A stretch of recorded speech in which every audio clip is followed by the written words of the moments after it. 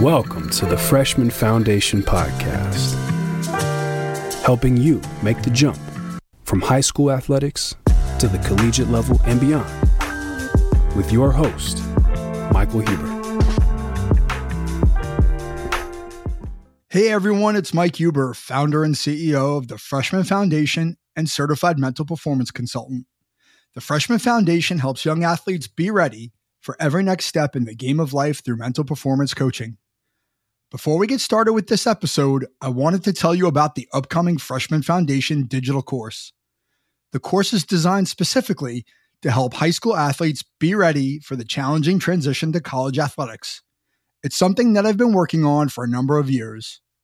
We will teach the critical skills that I've identified through the research conducted from interviews on this podcast and through academic research on the topic of athletic transitions. The course will be available on August 1st, 2023. Stay tuned to the podcast for updates on the course or join our community by visiting my website, michaelvhuber.com. Thank you for listening to the Freshman Foundation Podcast. Welcome to the Freshman Foundation, a podcast that helps young athletes be ready for every next step in the game of life. How has Andrew Trimble applied his experiences on the rugby pitch to found a successful sports technology company? In this episode, we're honored to host Andrew Trimble, a former professional rugby player turned founder and CEO of Kairos Sports Technology. From overcoming personal challenges to building a successful company, Andrew guides us through his interesting and valuable journey. Stay with us as we navigate his remarkable transition from sports to entrepreneurship. Let's build your foundation with Andrew Trimble. Hey, Andrew, how are you doing? I'm good. I'm looking forward to this. Thanks for having me on, Michael. Yeah, it's great to see you again. We met in Toronto at the Leaders Conference, which was really my first time there. It was really a great event. So just tell me about your background in sport. Yeah, no, absolutely. That occasion in Toronto was a good opportunity. It's always a good opportunity to meet different people and different stakeholders and different people who are at the event for different reasons. And actually, it's probably been one of the things I've noticed about since I finished playing rugby professionally. It's a very unusual environment. And when you come out of that environment, you realize how one-dimensional that environment is. And in a lot of ways, it's exactly what you need to be a high performer or, perform at your best. But in a lot of ways, it's an unhealthy environment. And you come out of that and you meet different types of people from all over the world doing different types of things. And life is much richer when you come out of it and you have a new kind of appreciation of it. And meeting yourself and a number of other people at the event is probably an example of that. But anyway, that was a quick tangent or one of my kind of realizations since coming out of that environment. But so I grew up playing rugby. I was in a rugby playing family. My dad made that very clear. I was interested in football and soccer when I was a youngster, and I had a soccer annual or sticker book, and he confiscated it at one stage and replaced it with an Irish rugby annual. And at that stage, I knew this isn't up for grabs. I'm in a rugby family, and I was going to be a rugby player. And fortunately for me, I was quite good at it, and it allowed me to go on and kick on. And I was always a rugby fan. It was always plan A for me. I kind of studied and stuff, and I was interested in a few other things, but it was always rugby for me. I always wanted to do that, and I was lucky that kind of dream came true for me. And gradually, there's kind of traditional pathways into pro rugby in Ireland, and it tends to typically be through the school system, slightly less now, and it used to be more so, certainly whenever I was growing up. And 16, 17, I kind of had quite a large, uncoordinated frame as a kind of youngster, and kind of grew into that. And there was a bit of athleticism, and I kind of kicked on. And as I started to perform well, I got more and more confident and started to perform well on the right occasions whenever the right coaches and selectors were watching. And that allowed me to kick on and play for Ireland schools, play for Ulster in Ireland under 21s. Then I got a development contract. There was a coach at Ulster, the team that I played for my whole career, who I'm really thankful to, because I was quite a shy young fella. he identified that, and he knew that I needed to be exposed to that environment from an early age. I needed to get used to it. I needed to find my feet and be myself in that environment. And so he put me in the deep end probably earlier than I should have been in there, by merit anyway. And he put me in there, and it was the best thing for me, because within a quicker kind of turnaround, I was able to be myself socially. I was able to be myself with ball in hand in terms of my performance and what I was doing, and in training, everything. I just settled in and found my rhythm quite quickly. I played in the league for Ulster, and then I played in the European Cup for Ulster, which was a step up, and then I played in the autumn internationals when I just turned 21 for Ireland, and all across the way, it was an amazing experience for me. I was in an Ulster team that was captained by my hero growing up, David Humphreys. I had a picture of him on the wall when I was 15, and then I got to play against Australia, the first game, straight in the deep end, real high level international rugby straight up. And I was playing number 13. For any of your listeners who aren't rugby fans, they still might be. They might know the name Brian O'Driscoll, an Irish rugby legend, one of the best players that's ever played the game. And when you think of Irish rugby, you think of Brian O'Driscoll. He was injured that autumn, and I was playing 13. I replaced the great Brian O'Driscoll, and I was feeling the pressure. So it was an amazing experience, and kicked on from there. And it certainly wasn't straight, plain sailing from there. There was a lot of ups and a lot of downs, a lot of injuries, a lot of difficulties, a lot of non-selection, a lot of success, a small bit of success towards the end of my career. But it was an amazing time, and it taught me a lot, and a lot of that I'm probably channeling into life after rugby, I think. Yeah, I mean, there's a lot of things that I want to ask you about, because there's a lot there. Obviously, you've had a really, really long and robust career. So at what point did you know in your adolescence or in your life that you're like, hey, I'm pretty good at rugby? I'd say it was probably, I got kind of an increased kind of realization, a few sort of realizations. I can cope at this level and thrive at this level. And in school, I loved schools rugby, because it's the schools and under 21s rugby, underage rugby is the best rugby you'll ever play, because it's guys your age, obviously, and you have the same interests, and it's fun. It's absolutely fun. It turns professional, but gets a bit serious. It gets a bit intense, and it gets high levels of expectation and intensity and expectations from coaches and supporters and everything. But at schools level, it's got that enough. It's serious enough to be high performance, but it's still fun, and it's still lads playing with their mates that you went to school with, and that's the pureness of sport.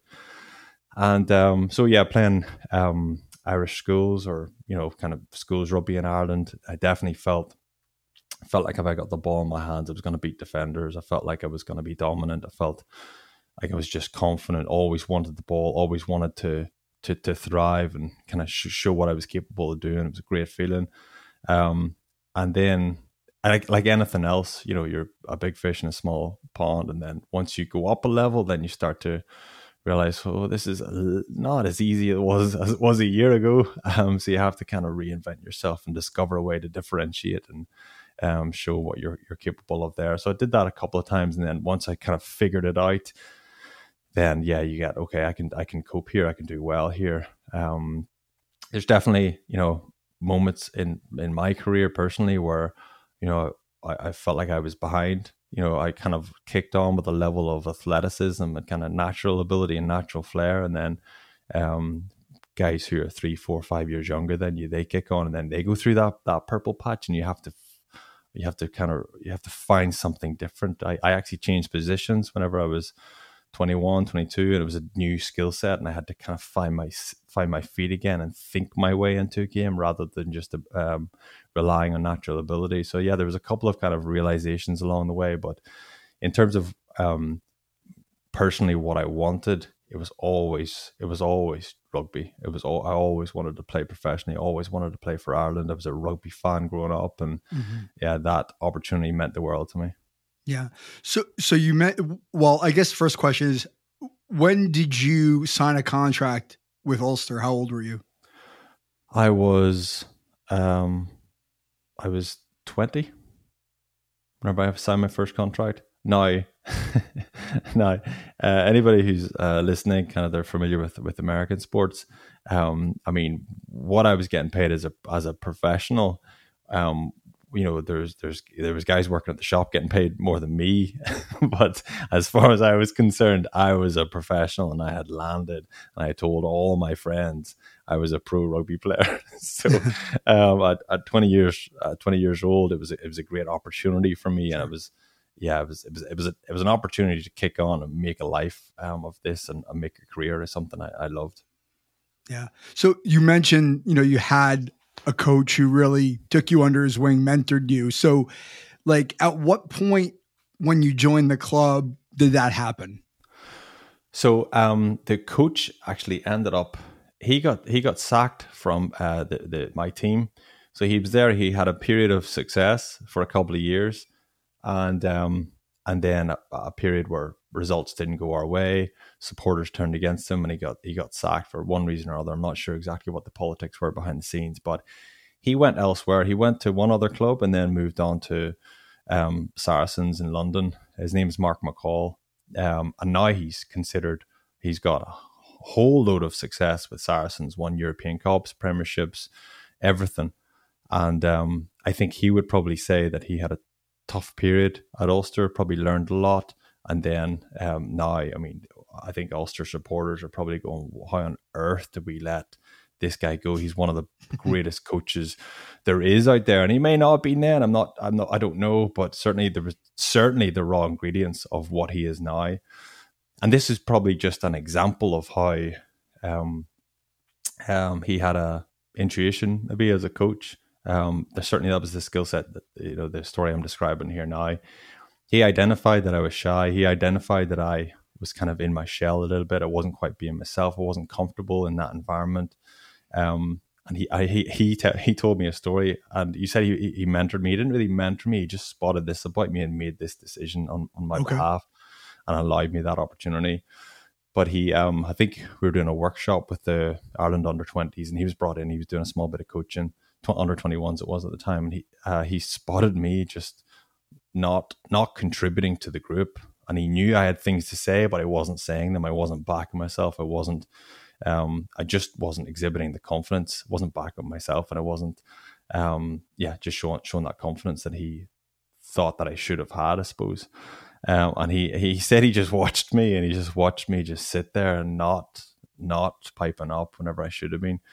And he identified that he needs to be in this environment more often. He needs to be here. He needs to be here every day so that he gets used to this, so that he can start to be himself, because we need him to be himself if he's going to thrive, if he's going to kick on.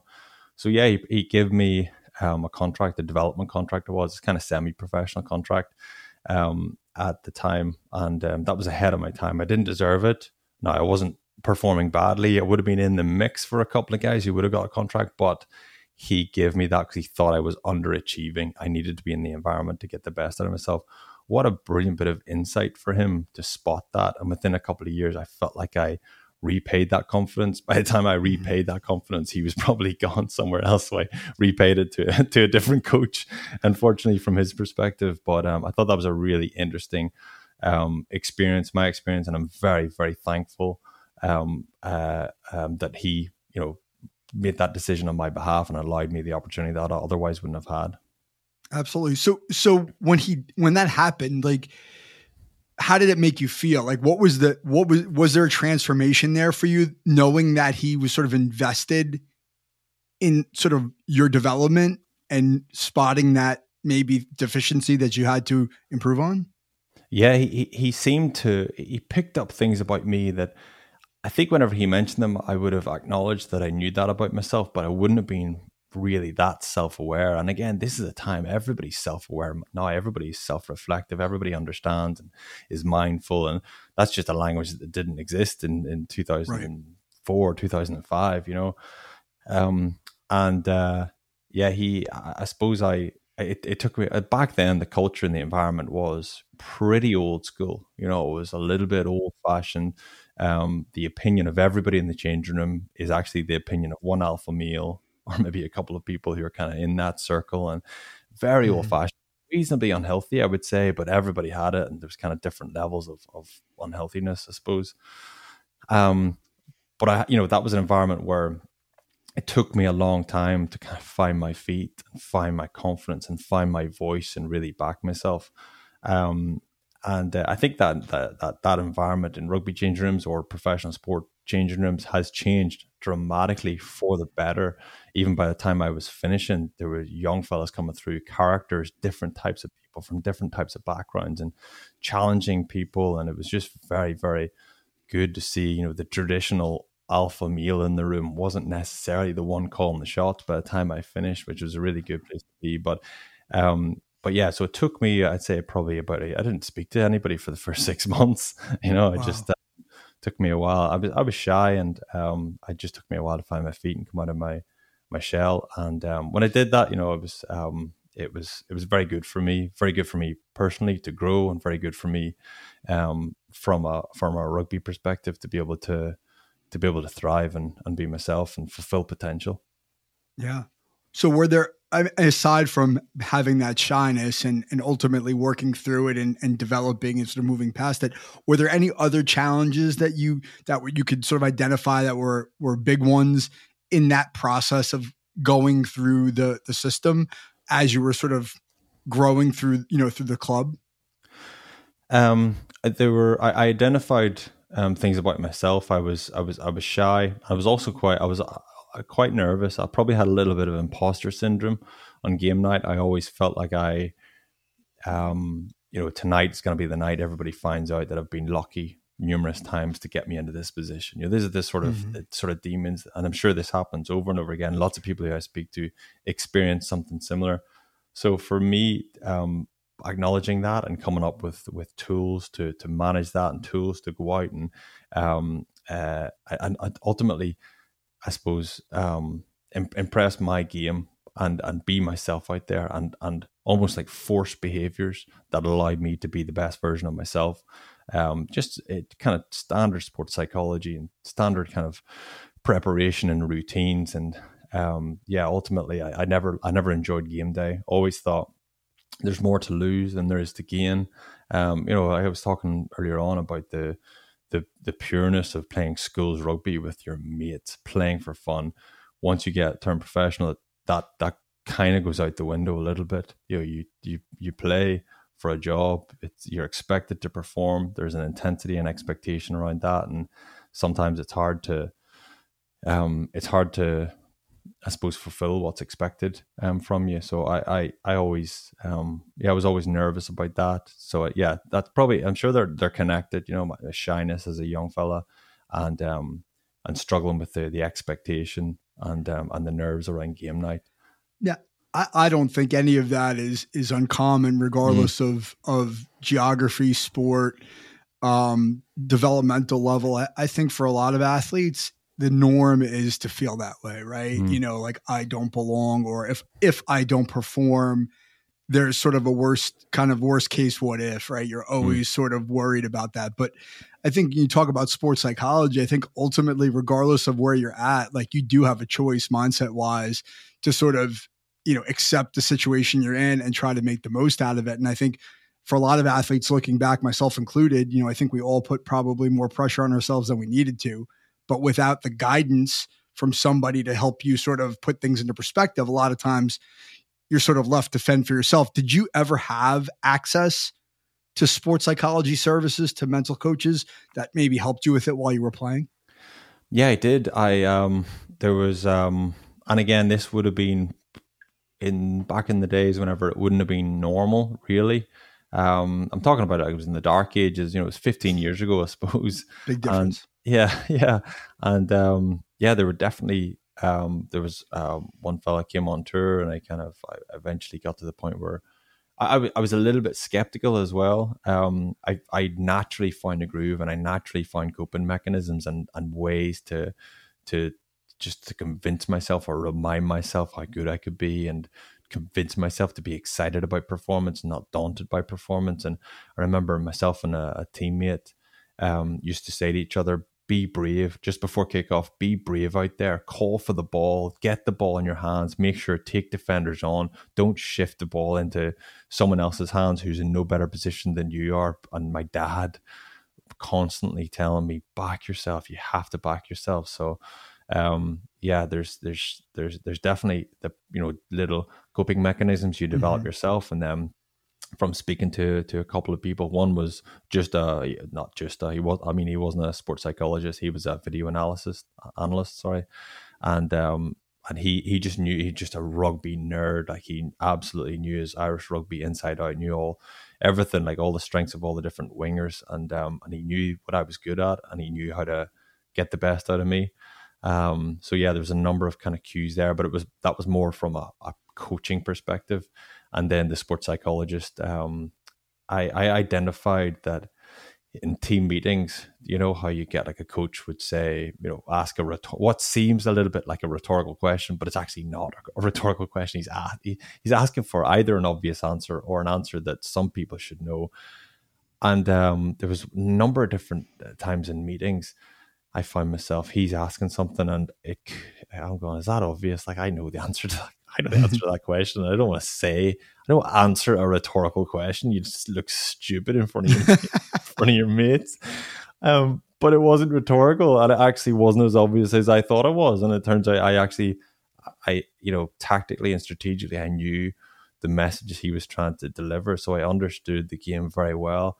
And I just sort of realized, why am I always worried about what people think, or worried about, and I explained this to the sports psychologist, and he said, just say something, and I had seen guys from other teams just saying stuff and getting kind of currying favor with coaches and getting, just being well received, but I was smarter than that, and I could see, and I could contribute more value than some of the guys as well, and I was just frustrated with himself that they would say something like, I was going to say that, and that idiot just took my answer, right. Yeah, I mean, but I think you raise a really important point, and in terms of the value of working with somebody who's in the sports psychology profession, because so many athletes tend to be in their head, right? And they're afraid to make a mistake, that they don't speak up because they don't want to look stupid, right? Or whatever you want to call it. When you talk to somebody who's in the mental performance field like myself, what I find is a lot of athletes sense relief because they can speak freely, and they're actually getting practice in terms of speaking up in front of somebody they can trust in most cases. And then the person feeds back, like myself, can feed back perspective. Like, what if you answer the question that way? What's the worst thing that's going to happen? When someone else says, what's the worst thing that's going to happen? When someone else says it to you, it's like, oh, that makes complete sense. When you say it to yourself, it's like, no, the worst thing that's going to happen is going to be, I'm going to get sacked. Right? Like, because I don't want to, they're going to cut me because I'm going to seem like a dummy, or I'm going to speak up. You know what I'm saying? So, like, having that relationship with somebody that you completely trust, who also doesn't control, your playing time, the personnel, is also a huge factor, because you're always worried about what your coach is going to think of you, and how's that going to affect my time on the field. Yeah. And I always worried about what my teammates thought. That was my biggest thing. And I remember, I'm sure we'll get on to this, but there was kind of a purple patch at the end of my career, and I felt like I didn't quite fulfill potential up until I turned 29, and I had the season of my life. I had like a couple of years where everything just aligned perfectly, and I really understood what made me tick. And the other side of this is, nothing meant more to me than my teammates saying to me, you had a blinder tonight, things went really well, fair play, congratulations, and hugs, and high fives. And nothing meant as much to me. Not family, not journalists, not the coach, not anybody apart from the guys on the pitch with me. It always meant more to me than anything else, what they thought. But then the problem with that, and that's all well and good, all wholesome, but the problem with that is, if they thought I was an idiot, it was the most devastating thing ever. And I got more comfortable after those kind of one-on-ones and those challenging conversations with the sports psychologist. I did, find my voice and find an ability just to say, and I definitely did let myself down once or twice. But to your point, what was the worst could happen?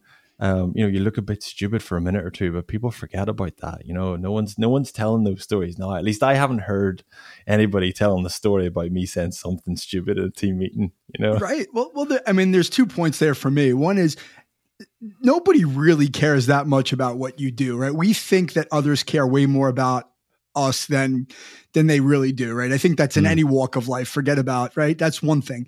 The other thing is too, the question I'll always ask an athlete is like, would you ever talk to a teammate the way you talk to yourself?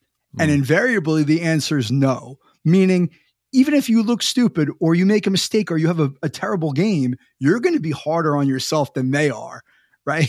They're probably going to come up and pat you on the back and say, hey, get him next time. It's all right. And you're thinking that, they're going to excommunicate you. And that's just not really the way it works in most cases. Maybe once in a while, but it's not it. Right. But we convince ourselves that that's what's going to happen. Yeah. We think we are we think we're the center of the universe.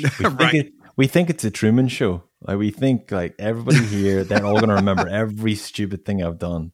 And you're right. The humbling element of this, the lesson we can learn is we're forgettable. Like people don't really care about us as much as we care about us.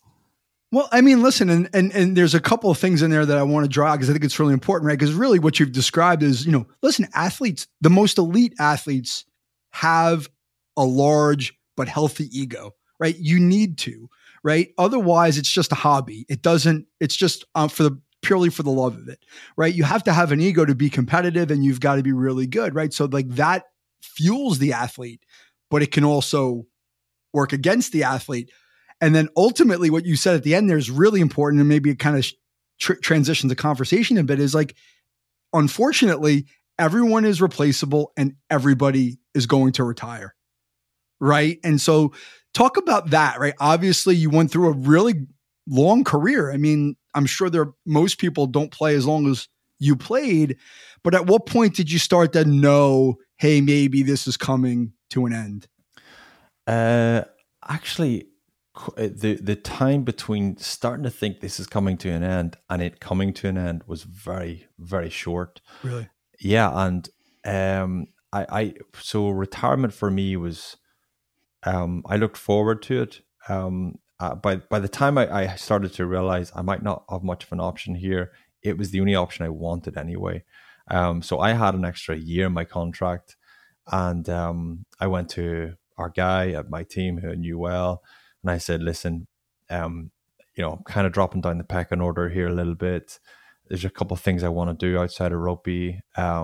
What say we, come up with something that's going to work? I'll get out of here early. And, financially, whatever, let's have a look and see if we can come up with something that works. And he goes, great, brilliant. And part of me was like, oh, I kind of wanted you to argue with me. That was too easy. Didn't want it to be that easy. So that was kind of confirmation. And everybody's happy, came up with something that worked. And the relief for me, it was a tough kind of certainly last year. Anyway, I wasn't playing much rugby. I was a little injured in bits and pieces. Any rugby I was playing wasn't performing. It wasn't really reflecting leaving the legacy I wanted to. And I kind of fell out of love with rugby. And for me, I mentioned that purple patch. I finished when I was 33, and I had that purple patch when I was 29, 30, 31. And then very soon after, I'd say I was in my prime, really, like 18 months before I decided to finish. That's how quickly it happened. Now, I know some people would probably come to the conclusion that maybe that's a reflection. Maybe you did have the ability to get back there and you just I didn't have the stickability, or I didn't want to dig deep. I didn't have the fight, and that there's an element of truth to that. I didn't have the fight. I'd fought a number of times, been at kind of rock bottom, injuries, way down the pecking order, and I had fought 2 or 3 times to come back and get my performances back where they needed to be, or what reflected where I should be. I just didn't have it in me to fight one more time at the age of 33. And I was happy with that, but I did get some criticism from a teammate, a very honest teammate that I know very well, and he thought I should have stuck at it. There was a new coach coming the following season. I could have got back there, but I just didn't want it. I didn't want it anymore, and I was looking for, I was excited about other stuff as well. So that's where I was when I finished.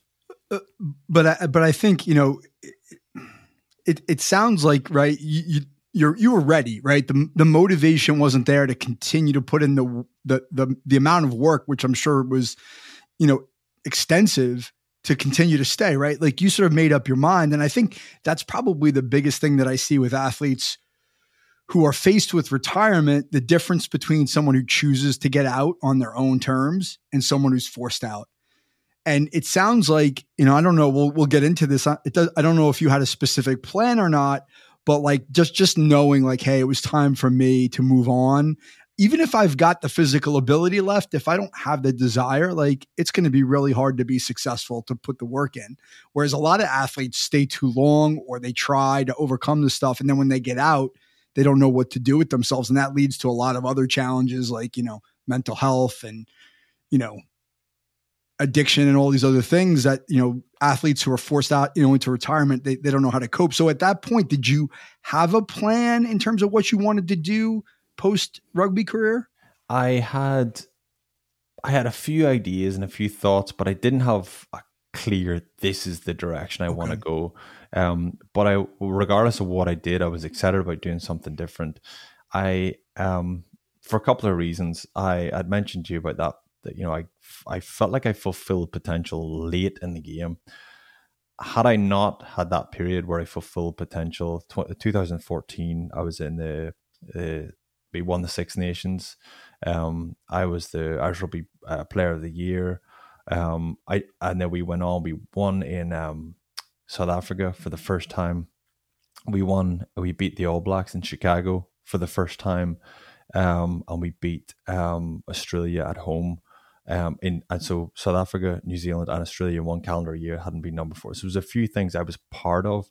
And I had been part of Triple Crowns, they were called, whenever in the Six Nations, you know, it's Ireland, Scotland, England, and Wales. And you have to win all three games to win the Triple Crown. I'd been part of a couple of teams that won those, but I was a passenger in those teams. You know, I felt like I happened to be a part of it, but I didn't contribute to it, or I didn't play as big a role as I wanted to. And with those ones that I was mentioning, I was a part of it. I deserved to be there. I contributed to it. I was a part of that effort. And that made me feel the most amazing sense of achievement, because it took me a long time to get to it, that I just felt incredible. I just felt like I'd fulfilled potential. And I think having had that, you know, a few years later, being able to retire, just knowing it's a relief. At least I've fulfilled my potential. I haven't left anything out there. I could have done more, but I'm pleased with what I've done, and that allowed me to move on and transition in something different. And I was excited about something different anyway, and I was excited about a change of scenery, a change of environment, and I was excited about it. So I'll go back to what you had mentioned very early in the podcast, the sort of that idea that singular focus is something that really can help an elite athlete, right? Everything is directed into the performance, and sort of you're in this isolation, you know, sort of bubble of the club and performance. And then you get out of it, and then there's like this whole new world, which like you're not ready for it, but can be really exciting. So can you talk about that? Like when you sort of stepped out and you started to look for the next thing to do, like what was that like? How did you feel when you left and then you started looking for, well, what's my next move? Yeah, it's really weird. It's like you just discover this whole universe, and you just discover this whole version of life that you hadn't experienced before. Even you know, just working in an office in town, getting the train, commuting, and eating whatever I wanted. You know, having weekends to myself, and you know, kids are still at a good stage, and getting to hang out with them and have the crack with them and have fun, and you know, just not have. I just remember we used to play Friday night with the club, and then all Saturday you'd be wrecked, like you'd be just beaten up. It's like you've been in a car crash every single weekend you play. That's the feeling. And just something just as trivial as not feeling like shit every weekend, you know, just feeling good, feeling physically good, and having energy to do things, and and then ultimately not feeling kind of the dread of having to go in and lift weights and hit a score that's on a scoreboard in the gym on Monday morning, and having done your review, and then kind of going in, if things aren't going well, there's no worse environment Monday morning than, crisis meetings and reviewing, bad performance of the weekend, just all that anxiety and stress. And I was just going, I'm excited now. There's a certain amount of anxiety and stress about getting a new job and upskilling when you're in your mid 30s and you've got a family to look after. That comes with its own level of anxiety, but it's absolutely different. Yes. Ultimately, the startup and getting into Kairos, which we were quite excited about, and a lot of the principles of Kairos, the communication app for pro teams, a lot of the principles of what we were looking to implement there and the value we were looking to add in there was based on what I experienced in that environment, how I understood that high performance environment, how I knew athletes wanted to be communicated to and how they didn't want to be communicated to. So I just had a rich kind of experience of that. And there's a lot of value in that, and I could channel that ultimately into a new product, a new challenge. And I had to upskill and, dramatically upskill. I had to learn how to use software technology. I had to learn how to use a CRM, and I used to have to, raise money, speak to investors, sell a product, all of this stuff. I hadn't done any of this stuff. I hadn't a clue what I was doing. And, for me, I feel really strongly that athletes certainly have the raw ingredients. If you think about athletes, you get dropped, you either get selected or dropped, you're either fit or you're injured, your highs and lows, all that stuff is just resilience. And then the game changes every 3, 4, 5 years, and you have to change. You change positions, something happens, you pick up an injury, something happens, you have to reinvent yourself, rediscover yourself. You have to be innovative on the pitch. You have to understand what makes you tick. You have to find ways socially to get on with teammates, to even just to speak to media, all this sort of stuff. It's all raw ingredients of someone who can transition into business, but that's just raw ingredients. You don't have a clue about how business works, and it's that balance that's it's challenging, but it's exciting as well.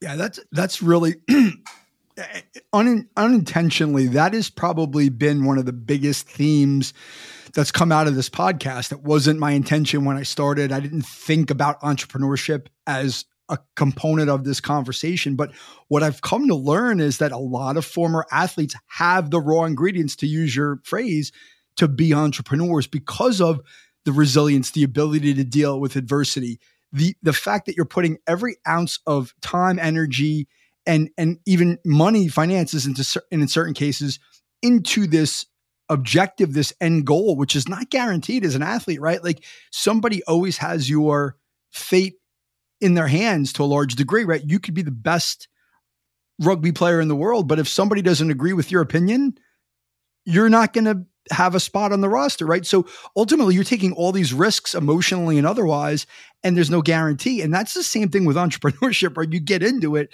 you're like, I don't know what I'm doing, but I know I want to do this. I want to solve this problem, which sounds like the genesis of how Kairos started, which was like, hey, I think I can build a better mousetrap for how organizations and athletes can communicate. And so I'm going to apply what I've learned in that space and figure out how to do it, which is basically what you describe, right? All these elements of running a business, there's so many, right? You learn the hard way.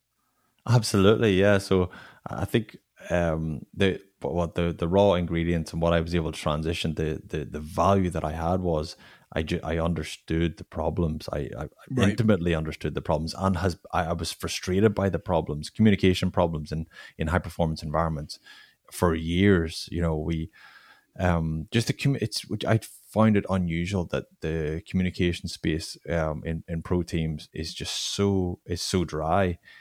I find it interesting that I used to walk down into the gym and you'd see 5 pieces of technology immediately. There's a force plate, NOR board, gym aware, all this stuff, and then there's all these kind of nutrition shakers and all this, like 10 different supplements, and you want, right? Nutrition's, they've ticked that box, they've ticked the S&C, the performance box, but upstairs in the physio room, someone rubs against the whiteboard and they wipe off 10 names, and everybody just loses their mind because no one knows what time their appointments are tomorrow. Or people are in like 15 different WhatsApp groups and they exit a group after every away game, and or there's a PDF sent out in email, from 6 months ago with some, code of conduct or some policy or some principle that guys are supposed to be accountable for. It doesn't exist. It's in an email from 6 months ago. Guys they're not listening, not paying attention. So communication space is so clumsy. I thought that's a space that we can solve some problems there, especially when you think of high performance athletes. The typical profile is single-minded, focused, that next game, that next session. Don't distract athletes with multiple group chats and, sending Google Drive links or Huddle links or Zoom links or everything. Don't use 10 different mechanisms through 5 different departments to speak to athletes. Just put it right in front of them and just make it easy for them, because all you want from that athlete is to be able to perform, score goals, score touchdowns, score tries. Just make it easy for them to do that. Just give them the information, make it 1 click rather than 10 clicks, and they will own that more. They'll be more accountable for that. So ultimately, that's what we're achieving with Kairos. So how long has the company been in existence? We launched the company 2018, I think. Okay. We raised some investment, some angels, friends and family, institution in Belfast. Again, that was all new to me. Didn't know how to manage a cap table, manage an investment round, all that sort of stuff. Dilution, hadn't a clue. Equity, don't know. I'd studied finance, so I understood kind of a lot of theory principles. But right. So we launched the company. We got a bit of support, and we got some smart engineers to build our vision and what we wanted to achieve. And we launched the system in January 21 into English soccer. By now, 2.5 years later, we've got half the Premier League use our system, senior teams, full academies, senior women's teams, across a whole kind of range of setups there. But yeah, we've managed to hit the ground running. We've added some value straight away, and then that sports network, football network in the UK is really connected. Guys leave teams, and we get opportunities elsewhere. And yeah, we're trying to launch the system in the States. That's why I saw you at the event and getting into those networks and trying to share how much value we can offer teams ultimately. So I'm gonna ask you probably to answer a hard question, but of all the things that you had to learn, or all the challenges that you faced in sort of starting the business and sort of from 2018 to today, 5 years, like what was the biggest? If you could pick one thing, what was the biggest challenge for you as a professional to run and sort of grow a business? I'd say one of the most exciting things, but one of the things that I'd no skill set for was managing a team, and I suppose managing engineers, managing marketing team, sales team, all this kind of all of this it's just all so new to me. We're very, very lucky that we've got an amazing team, and I think the culture is something I kind of really understand, but no one really understands culture. Nobody really understands how that happens. And hopefully the kind of the conclusion we're coming to is that myself and my co-founder, hopefully the conclusion I'm coming to is accurate, that we're good people and we like the company of good people, and we have levels of kind of accountability and expectation from each other and what we expect each other to deliver. And that kind of is the seed for the kind of culture that we've developed.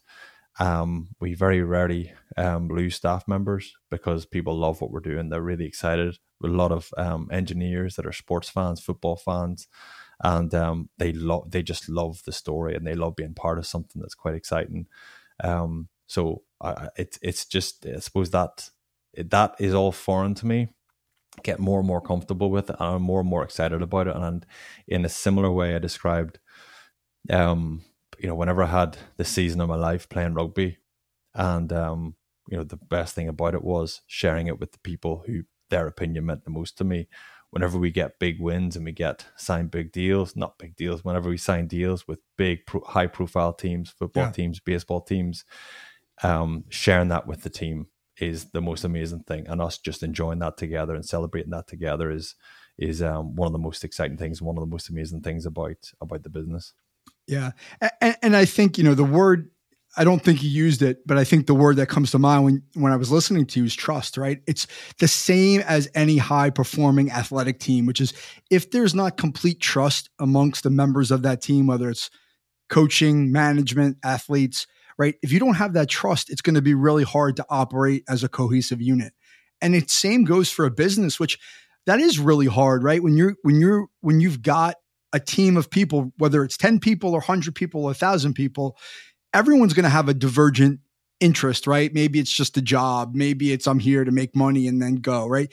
Like to keep everybody on the same mission and the same page is really, really hard. And if you could do that and everyone's pulling in that direction and you're able to facilitate that, you probably have you've planted the seeds for something really, really special. Absolutely. It's trust. There was an expectation from my teammates when I played.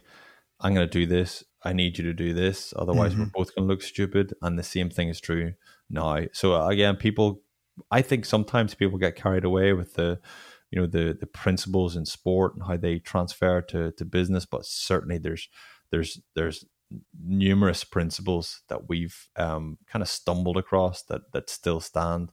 My business partner makes fun of me because back in the day there'd be like a business principle and he would explain to me by a sporting analogy, and it got to the point where he would say, just to wind me up, he would say it's a little bit like in rugby and I just knew. I was like, shut up.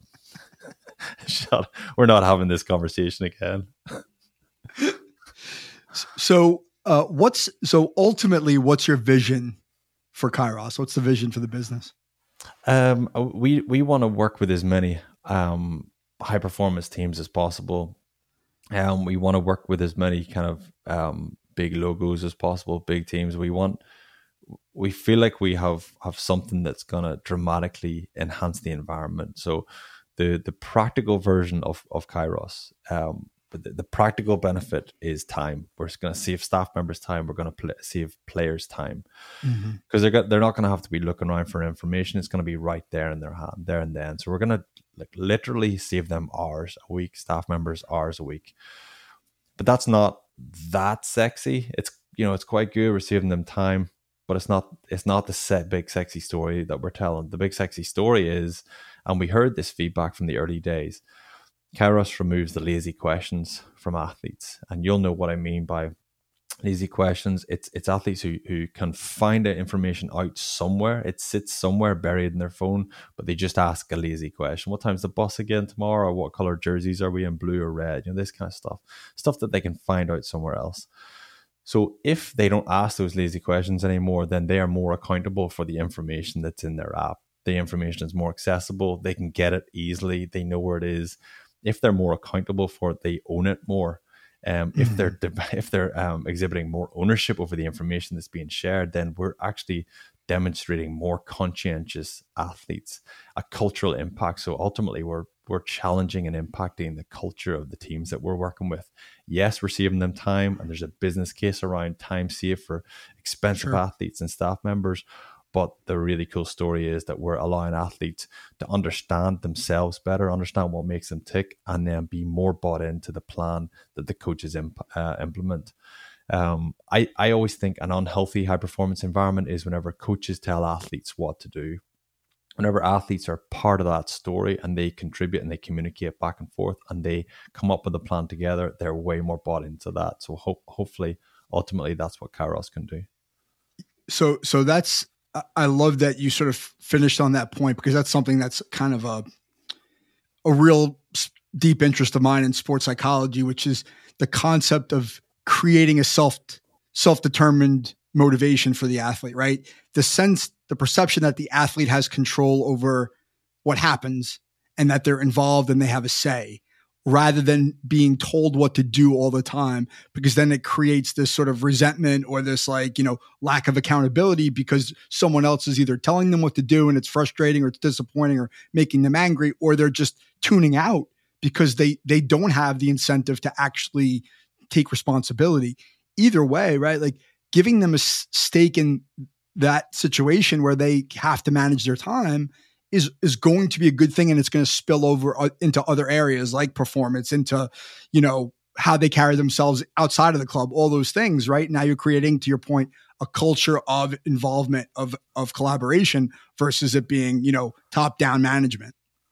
Yeah, I mean, if I go to my kids and say, here's what we're going to do, there's very little chance that we're going to do that because they've got their own ideas. Now, there's occasions whenever I have to try and trick them into saying what I want them to say, to be fair. But I just think people in general, if they feel like they're contributing to a plan, they're a part of the plan, it's their plan, they own it way more and they execute better on it. Definitely.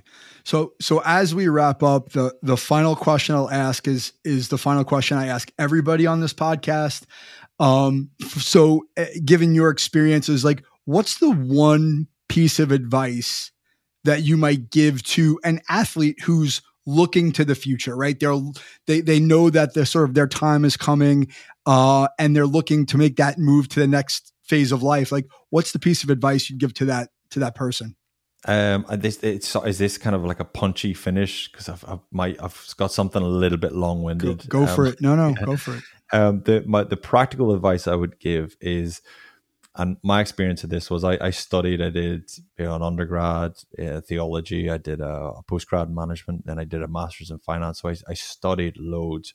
I wish I'd done more practical, got more practical experience. I wish I'd used my network. All of a sudden, whenever you stop playing rugby, people stop wanting to speak to you. That is your sweet spot. Whenever you're playing, there's fans of the game working in businesses in town and they want to spend time with you. That's the time to get in front of them and say, listen, I don't know what I want to do, but I like what you do. Can you sit down with me? Can you spend some time with me? Can I shadow you? Practically, you'll learn way more through that, through getting into the workplace and shadowing people that you're interested in what they're doing.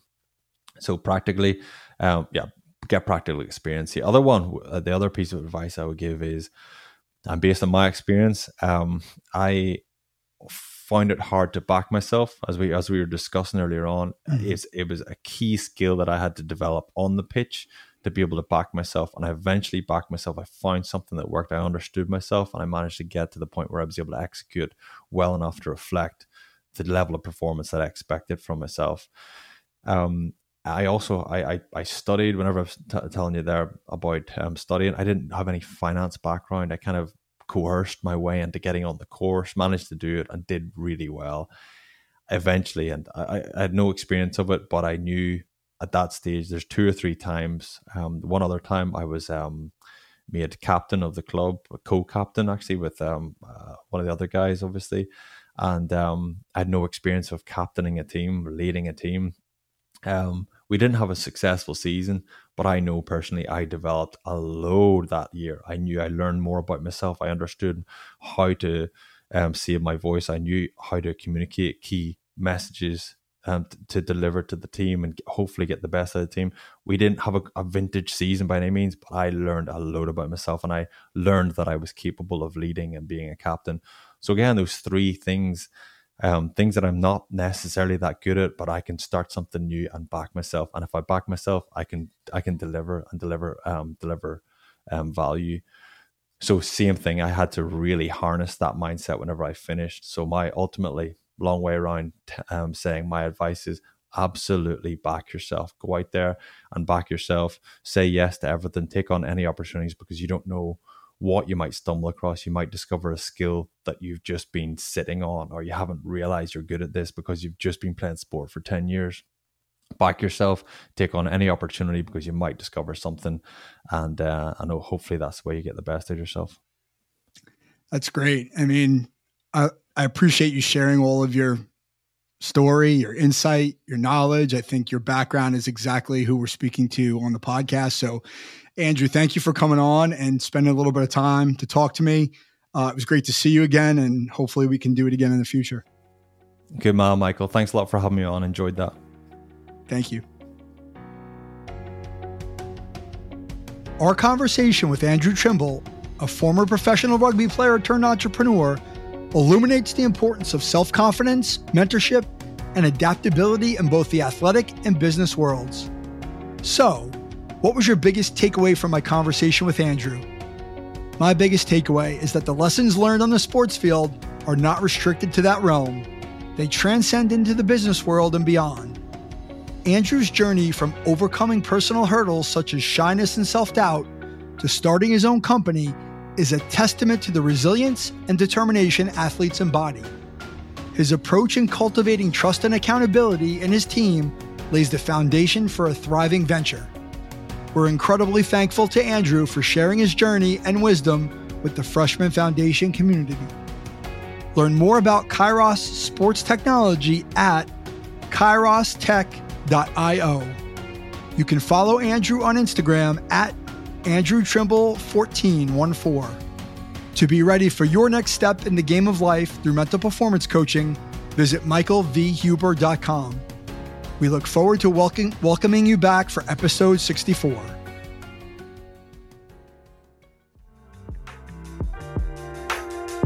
Mike Huber is the founder and owner of Follow the Ball Coaching, located in Fairhaven, New Jersey. He is a mental performance coach and business advisor dedicated to serving athletes just like you reach their full potential on and off the court. The Freshman Foundation is all about helping you get to the next level.